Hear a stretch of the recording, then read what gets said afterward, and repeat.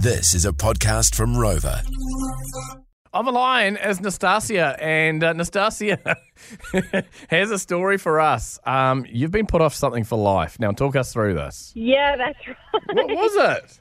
I was at a dairy with my dad. I was nagging him to buy me lollies, and he finally gave in. He was like, fine, just take a lollipop, whatever. I took it, and I was really enjoying my lollipop, and then all of a sudden I kept saying to my dad, my tongue is burning. And he was just like, shush, you wanted the lollipop, don't complain now. And so I stuck my tongue out, and my tongue was like black. It like had something weird on it, and my dad's like, what the heck's on your tongue? And as we turned the lollipop around, there was a whole cockroach cooked into the side of the lollipop. Oh, cooked into it. Oh, no. Yeah. Did you get one of those bug lollipops, or was that not meant to be No, there? it was not meant to be there. Oh! Like it was like it's supposed to be like a cherry lollipop or something like that. Oh, that is wrong. Did you start growing heaps of extra legs and get an exoskeleton after that? And did you like gain the ability to live through nuclear wars and stuff? Oh no, honestly, I can't even deal like seeing a cockroach these days, let alone eating one as a child. I'm sure you're not really into lollipops much either.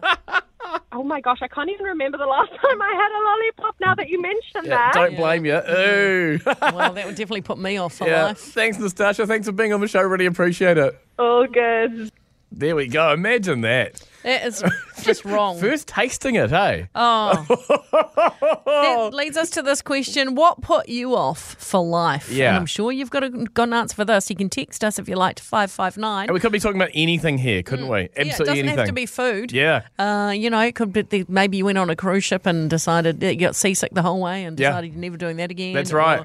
I don't know, maybe there was a guy you kissed and you decided that's it, I'm now into girls. I don't know. Send your text to 559. What happened to you and your husband, Michelle?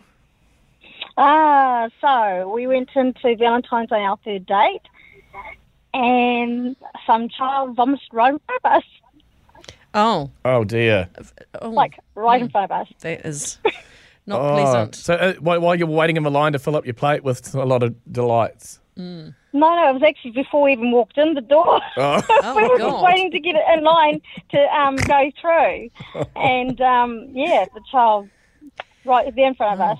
Just lost it. Yeah. Not nice. Literally. Pleasant. Oh, dear. Thank you, Michelle. Thanks for being part of the show. Rachel and Tauranga, what put you off for life? What was it? One situation actually put me off two things for life. So I'll never have a real Christmas tree again, and I'll never have a jug that I can't see through. So I've always got a glass jug now. Okay, let's go back to the Christmas tree first. Why won't you have a Christmas tree? A real Christmas tree? Well, so we brought home our nice real Christmas tree and put it in the bucket and went to fill up the bucket with water to keep it alive as best we could. And obviously during that time, without us knowing, a wether fell into our jug. So over the next couple of weeks, the coffee started to taste really bad. I started to feel quite sick. And then one day I poured just plain water out of the jug into a pot and thought, this is a bit rusty. What's going on? Opened the jug to find a very boiled wether in there. So, needless to say, glass jugs from here on out and fake Christmas trees. That is revolting. How many cuppas?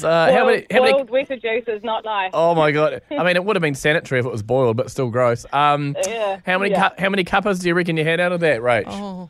Oh, it would have been a good couple of weeks worth, so yeah, a lot. Oh, dear. But, You poor definitely thing. started to feel quite sick over that time.